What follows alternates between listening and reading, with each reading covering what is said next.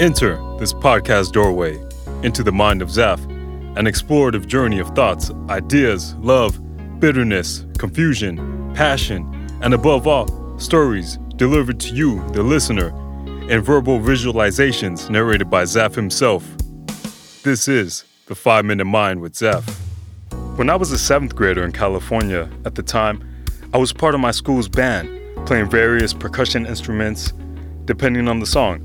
My middle school would do band performances at the amusement parks, and in exchange, the students and staff were given free entry for the day. Great times. Me and my group of friends would try to go on every ride, eat junk food, and live that day without any care in the world.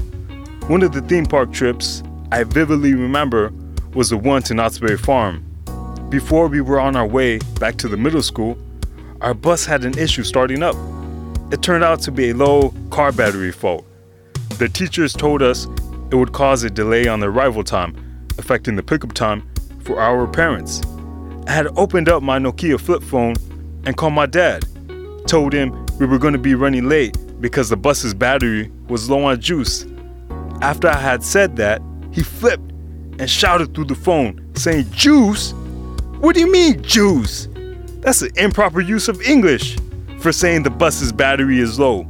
Say it again the correct way so I can comprehend and accept what you are saying, or else I will not pick you up." Yeah, tense, I know. I had said, "Sorry, Dad, the bus's engine battery is low, and because of that, we'll be running late." Then he said, "Okay, that's better, son. I'll see you when you get back." After the call, I fell down and maybe a little on the verge of shedding a tear. I mean, I was only reiterating to him what the teacher had told us. Even then as a kid, I had thought he overly reacted on that situation. About a decade later, I was in the midst of my first year in professional job after college. My coworker and friend, who was also hired at the same time as me and fresh out of college, went to the cafeteria to grab some breakfast. In the process of eating breakfast, we were sharing banter and having a nice morning. At one point, he was across the room and said, "Yo," yada yada yada, to some effect. I don't recall the rest of what he said, just a prominent yo. Because after the yo, our higher up supervisor, who was black and so was my coworker, had flipped. Just like my dad had that one time many years ago. The older black male supervisor was like, "Yo? Yo? What do you mean, yo, young man? We don't use this type of terminology at the workplace. I advise you to use a better choice of words next time." Man, he was livid.